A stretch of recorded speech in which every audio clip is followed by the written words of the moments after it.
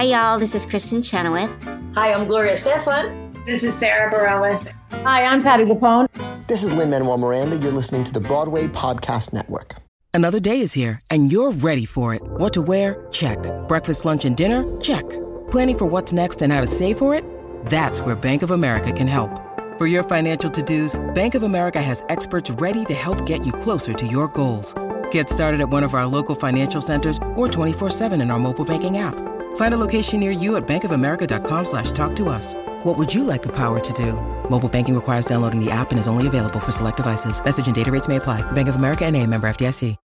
When you need mealtime inspiration, it's worth shopping Kroger, where you'll find over 30,000 mouth-watering choices that excite your inner foodie. And no matter what tasty choice you make, you'll enjoy our everyday low prices, plus extra ways to save, like digital coupons worth over $600 each week. You can also save up to $1 off per gallon at the pump with fuel points. More savings and more inspiring flavors make shopping Kroger worth it every time. Kroger, fresh for everyone. Fuel restrictions apply.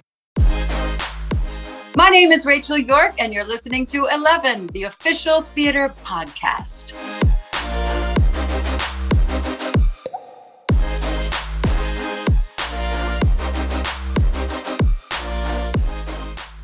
Hello and welcome to 11, the official theatre podcast that brings the biggest stars and creatives together in one place to discuss life in the arts. She's the award-winning Broadway leading lady that's made her way across the shores to star in the Stella Barbican revival of Kathleen Marshall's production of Anything Goes. Now steering the ship as the illustrious Renault Sweeney, she steps into the shoes of Sutton Foster as the show heads towards its final performances here in London, having previously played the role across the United States. A staple of New York City's performing world, she made her big debut in City of Angels, later going on to play leads in Les Miserables, Grey Gardens, Head Over Heels, Disaster the Musical, Dirty Rotten Scoundrels, Hello Dolly, Camelot, Into the Woods, The Sound of Music, The Scarlet Pimpernel and Victor Victoria, alongside Dame Julie Andrews, of which she bagged a Drama Desk Award for Outstanding Featured Actress in a Musical. Direct from her dressing room at the Barbican before a performance of Anything Goes, we discuss why the show is exactly what audiences need right now, and why her feet hurt rather a lot, and how she got 3 weeks' notice to join the show once again. What it's been like stepping back into the world of Renault Sweeney, both mentally and physically, after almost 10 years since she last starred, and why her leading men of Anything Goes are arguably the greatest she's ever worked with. We discuss her dream roles, some of the roles that she's already played that she'd love to revisit, one of which is an absolute classic, and why she believes it's the powers of attracting roles when you need them the most, and why you can find those that are special to you when you connect with a part deeply. We also discuss her portrayal of Cruella de Vil in 101 Dalmatians, the musical, and also how she used Dame Julie Andrews' help to perfect her British accent. Plus why she's incredibly proud of her time in the now groundbreaking musical Head Over Heels, but the show did make mistakes, and why she believes it would have a greater success here in the West End. We also get to discuss, rather amusingly, the humour and joy brought on by Disaster the Musical on Broadway, and why she is excited by the new world of theatre that's emerging post the global pandemic, a more accepting, more inclusive theatre that's for everybody. It is the incredible Rachel York here now on this, the next episode of 11, the official theatre podcast.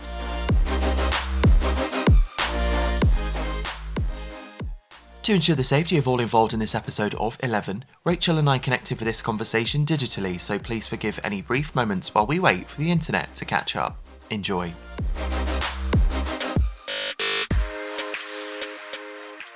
Please help me welcome to this, the next episode of 11. It is the glorious Rachel York. Hi Rachel, how are you? Hello, how are you? I'm feeling very, very excited for a Friday afternoon. How are you from your glorious dressing room at the Barbican? I'm great, actually. I was thrown into this show very quickly. My feet have been having some trauma because of it, but they're good today. That's what counts. They seem to be getting better and better as we go. Definitely. I feel like feet are quite an important part of Anything Goes, you know, that whole tap thing. So no feet, I think you quite struggle with the show. You would. And this is Anything Goes at the Barbican. This is this production that came along that everybody was very excited about, and there were a few little leading lady changes, and of course we got the glorious Sutton Foster that came to star, and everyone just sort of fell in love with the show all over again, because I think we did get quite a lot of New York and touring envy when Anything Goes happened back in 2011-12, where people were like, we want this production here, we want to see it. And the fact that it's now come here, we've all fallen in love with it, is amazing. And I know that you're no stranger to the show because you did the national tour of it, right? I did, yes. I loved doing it. It's one of my favorite roles. It's such a timeless show. Cole Porter. The audiences are eating it up. It's what we need right now. In fact, I don't understand, if you go back in history and you look at all the different, in World War II, people wanted to watch comedies and musicals and happy stuff. I think there's a lot of us that just want to be, we want our day brightened. We want to look at the silver lining. We want to have a good time. And I think that the audiences are realizing, oh my gosh, this is what I needed. This is like changing my life. It's just, it makes us all feel good and gives us a good outlook on life. So I did this years ago and they loved it then, but I think they love it even more now. So talk me through logistically how this all happened then, because you referenced it very briefly at the start about the fact that you were thrown in. So there was this production happening originally, and we found out that Sutton was going to be leading the cast. Then it got extended, and then it kept getting extended, and there was more and more performances added. And then, of course, that meant that Son of Sutton's time was going to be over, and they needed to find someone to come in. And they very, very cleverly picked you, which I think everyone was like, holy fuck, we're definitely being spoiled now. But how did it come that you were going to be coming across the pond back to the UK, because I know you're no stranger to our shores, to be taking on this role again? Talk me through logistically what the timeline was like. Oh, well, I would say, what was it, like 3 weeks maybe before I had to come out here? We were talking about me coming out here. And I was not worried about playing Reno. I was not worried about Reno's a part of me. And I just had to bring her out. But the dancing, I have tremendous respect for Broadway West End dancers. They're so dedicated to their craft and they work so hard. And I have too much respect for them to call myself a dancer, even though I do dance and I've done it my whole career. But I was in pandemic mode. We had just moved to a new house and I was painting and walking the dog and setting things up and I get this call and I couldn't be more out of shape. I couldn't have been more out of shape. And so my only concern was like, oh my gosh, I have to get back in that kind of shape because I was in great shape when I was doing it before. So 15 pounds later, they were kind enough to send me a few videos to sort of just refresh my memory on some of the dancing. But as soon as I got out here, I had about 10 days to get in shape. So this was like my Broadway boot camp for Reno Sweeney. You just always wonder, can I still do this? I don't know. It gradually came back. Some things came back right away and some things took a little bit more time, but finally, it had to be done. In this business, sometimes we just have to rise to the occasion. You don't have a choice. You don't have a choice to complain or say, can I do this? You just jump in there and you got to make it happen. And so that's what we did. I had a lot of support from this wonderful, wonderful company and all the people that were teaching me the dance. Oh my gosh, George and Gabby and Carol Lee. And thank goodness for them. The first show was a bit of out of body. When you haven't been on the stage in a year and a half, on a Broadway stage or a West End stage, if you will, it's wow, the lights, wow, the music. There's people here looking at me. Oh no, that first show, because it was like, okay, I'm getting back into it. Now I feel like I'm back into it, having fun, go out there and play with everybody every day. And it's a glorious show. And I think people are having a good time. And I think people really like my Reno. I think my Reno is really special. Definitely. Well, the reviews and social media and stuff, I don't know if you read any of that, but people are going crazy for you. They are? I mean this very respectfully, but they were always going to. I mean, you are fabulous in this role. And I love the fact you joked about videos because your social media is a funny thing anyway. But when you posted a video, I think it was you either in your put-in or one of your final dress rehearsals of you completely and absolutely exhausted. Like, how the hell am I going to do this every night? It was a really honest and just realistic look at the fact that this shit is hard. Yeah. It's over an 8-minute tap dance. I remember the first few shows, I was like, oh no, here it comes. Am I going to make it? Am I going to faint in the middle of it? Am I going to, slip and fall? Because when your muscles aren't, when your balance, everything is affected when you're not in great shape. And arguably inside of one of, I think, the most brutalistic but beautiful buildings that UK theatre has to offer, of the Barbican, which is very open. I've spoken about this many a times on this podcast. My mum's favourite theatre. She's obsessed with it. And it just feels special. I don't want to do any discredit to any of the other theatres, but I think when you're in that space, because it's so vast and the audience feels very close, and the stage feels very close, like there's no hiding. So for you, when it comes to performing, you mentioned and joked about like, oh gosh, they're all looking at me. But was there an element because of the pandemic of, oh, they're looking at me, like, fuck, I got to do it? I think everyone can relate. I mean, we're hiding in our houses for so long. It's just, everything's different. Not just physically, mentally. You're in a different place. You're in a hole. You're in a cave, and it's like coming out and going, oh, hello, everyone. It all comes back, of course. I have two sides to me. So the Leo is loves the spotlight and has fun playing on the stage and everything. But then the Aquarius is more of the observer. And sometimes sometimes I don't, I just want to watch. No, I do have my Leo comes out when I'm on the stage. I have a good time. And you do get a few moments in the show, or be them brief, where you do get to watch, I think, some of the greatest performers that the UK has to offer. I mean, they really were spoiling us with this cast. I mean, also your leading man and, Sam and Robert. I mean, it's the real deal. I mean, I don't think you could get any more glitz and glamour and more professional than this. And I wonder, do you feel a little spoilt being around this cast? I do. I've worked with some incredible moon faces and Billies. They are the top two for sure, or the top. It's so much fun. I mean, they're both incredibly consistent. But Sam is his voice, his dancing, his connection on stage, and he should be a huge star. He's quite talented, and of course Robert is he's so much fun to play with on stage. So it's a lot of give and take on stage. I love it. How similar is this production to the one that you did on the national tour? Are there moments of it where you think, gosh, I could be in the United States now doing this way back when? It is similar. It's very similar. And the cast is, both of them were fantastic. They're both wonderful. Sometimes they say a show kind of colors the company in a way, depending on the mood.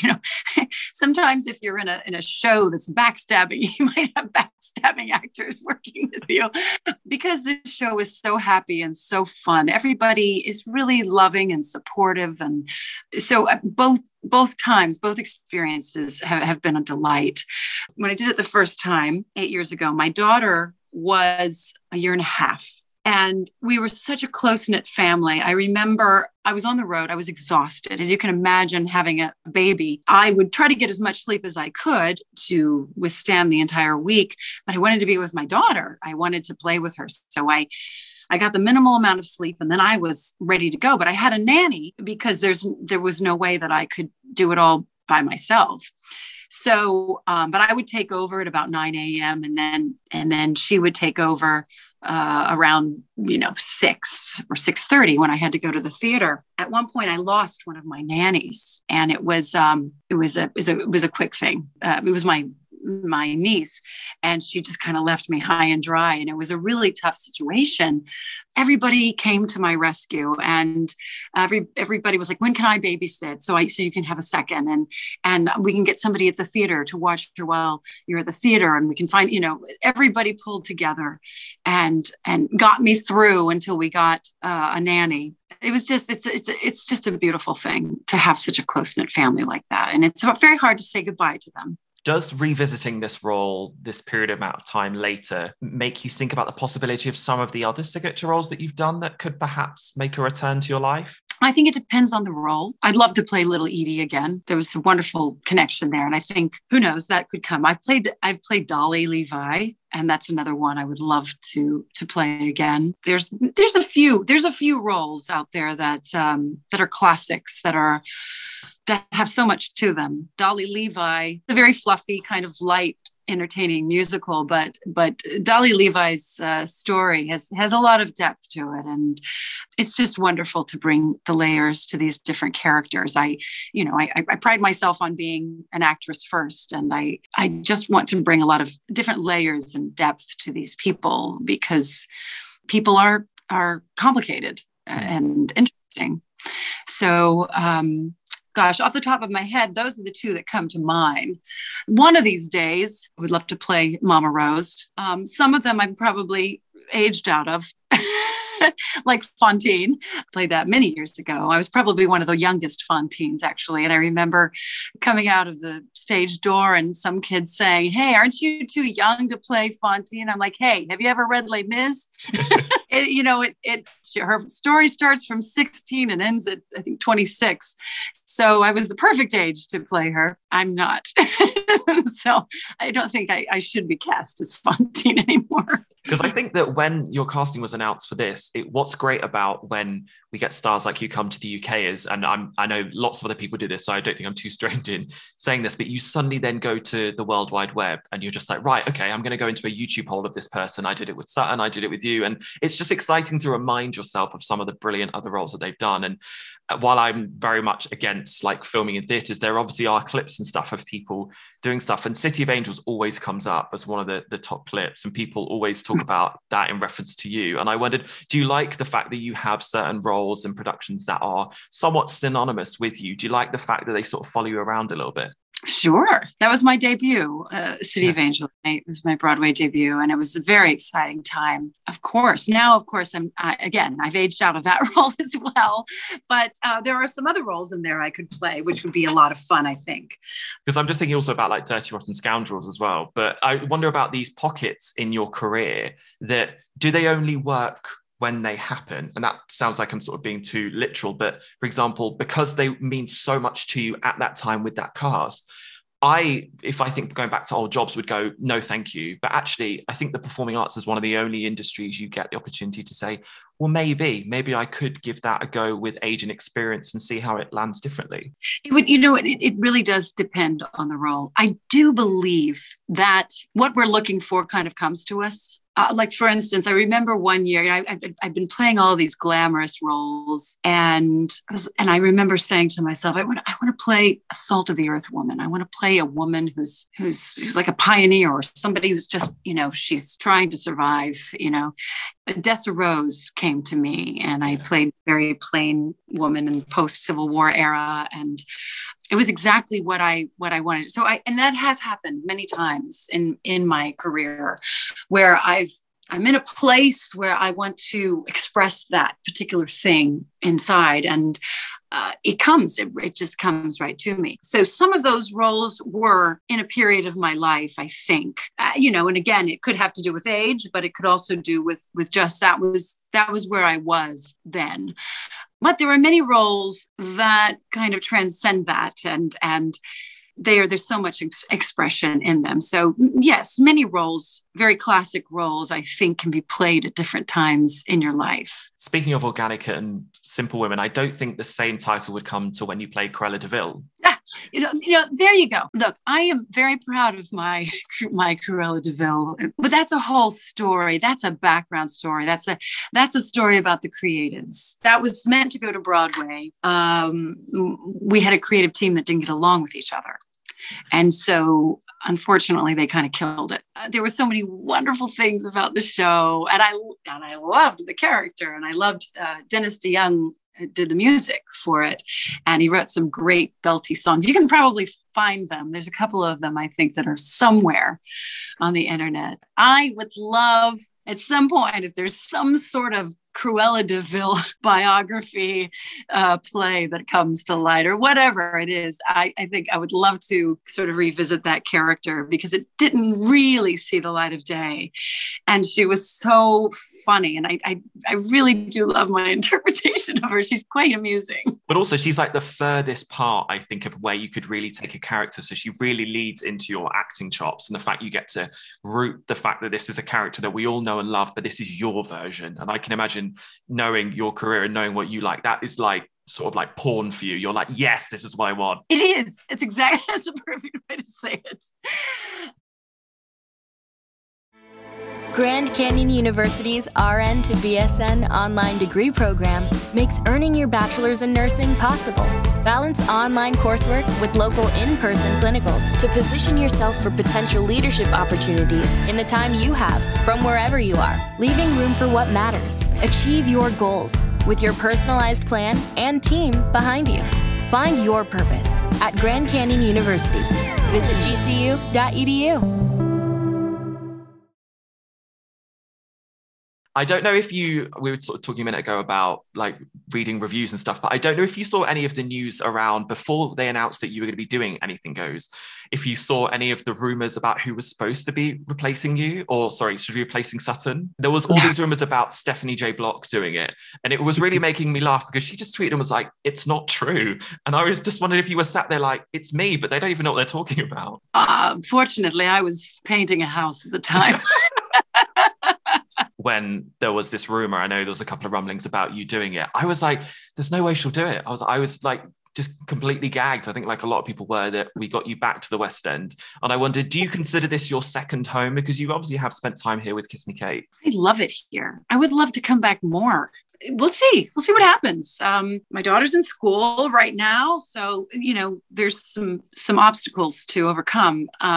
We'll see. We'll see what happens. And how's the British accent? Because which one do you want to hear? That one, it's very good. Or we can go into a very, very different one, darling.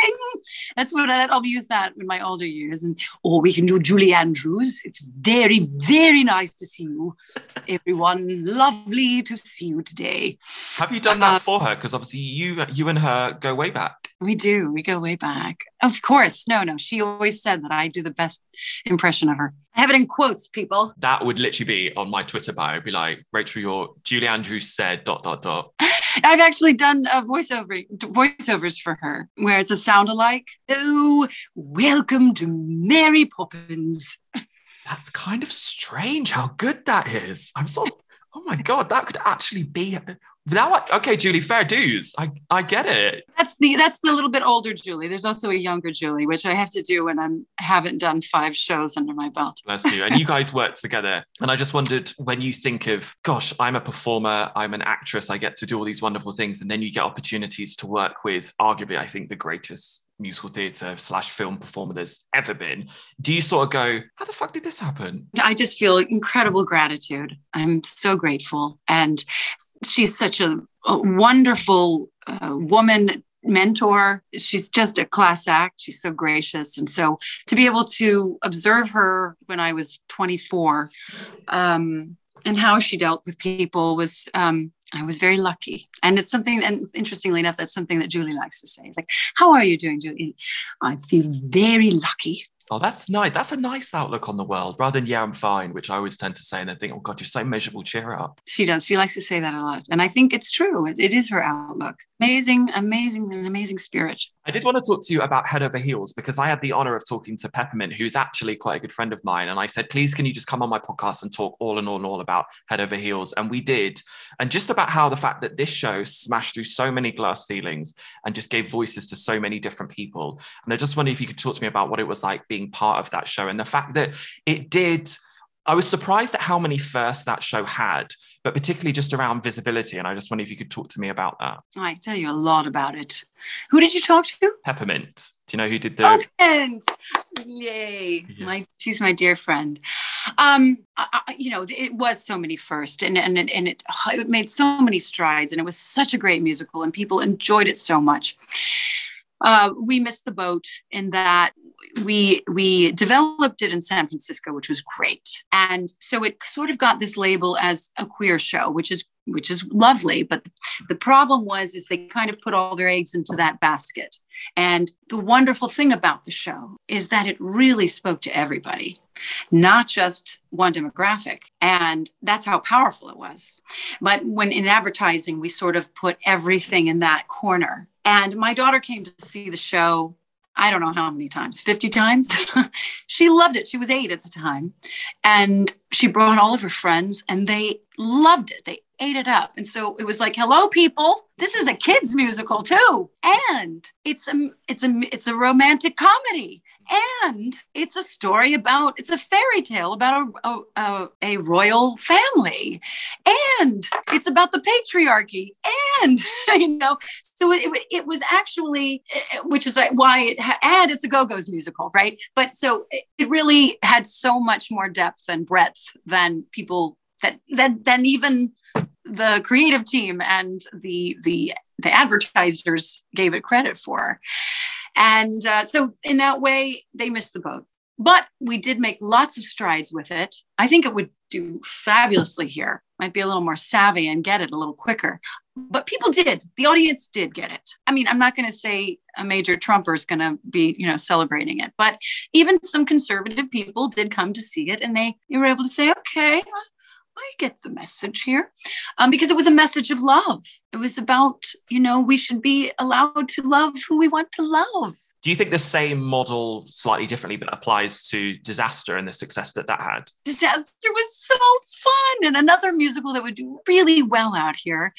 It has the humor of Airplane. I don't know if people are familiar with that movie, but just absurd humor. I gained so much pleasure by just sometimes, like if I was in the wings watching another scene and watching the audience just eat it up, they were literally rolling in the aisles. They loved it. The advertising, it didn't get out there. It wasn't effective.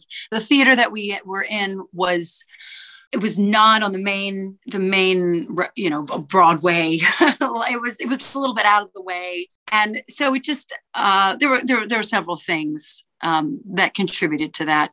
And that just goes to show you, just because the show doesn't last for many, many years, it doesn't mean that it wasn't good. A lot of times it has to do with just how they marketed the show. And also I feel like I'm skipping around a little bit, but if we talk about Head Over Heels, like Automatic Rainy Day has become a staple of musical theatre. Like people sing it all the time. So I think there's always life afterwards, even though Broadway or the West End never feels long enough.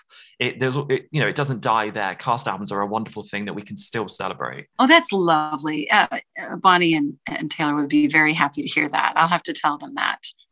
It's amazing. We're so connected, West End and Broadway, but yet we're not. It's a totally different world. Sometimes even through social media, you don't get that message. And, both of them are like on to, okay, well, what's the next gig? What do I do now?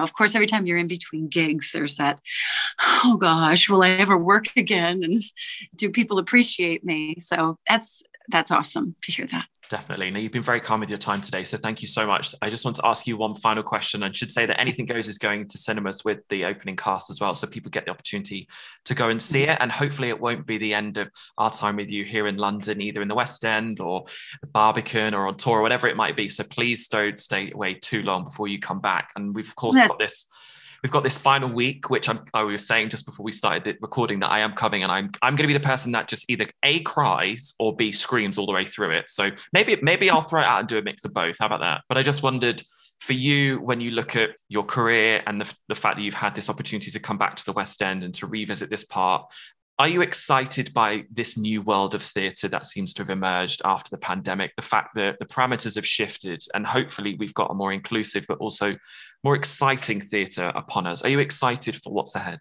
I am excited. Nancy Pelosi came to see Head Over Heels, and she said that theatre and the arts are going to be what saves the world.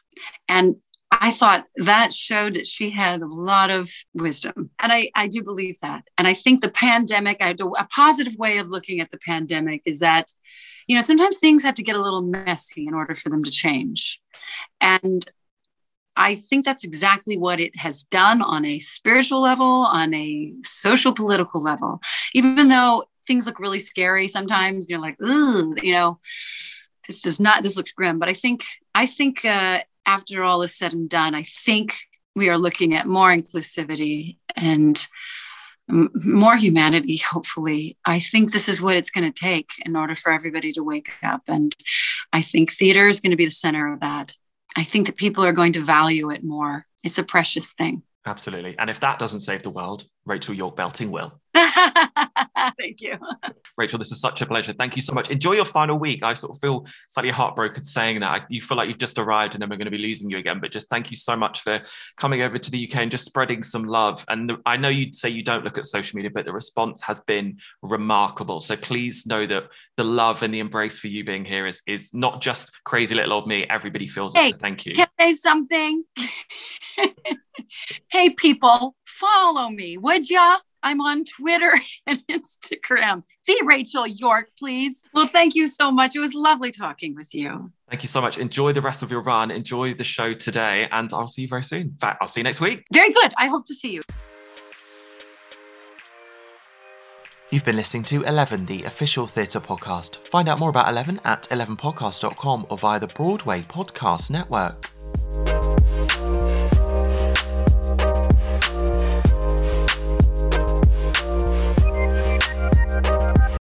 Hey, it's Leslie Odom Jr. here on the Broadway Podcast Network to tell you about the Rise Theater Directory, a program of Maestra Music. Rise is a national online resource designed to connect and empower backstage and administrative and creative theater professionals from underrepresented backgrounds.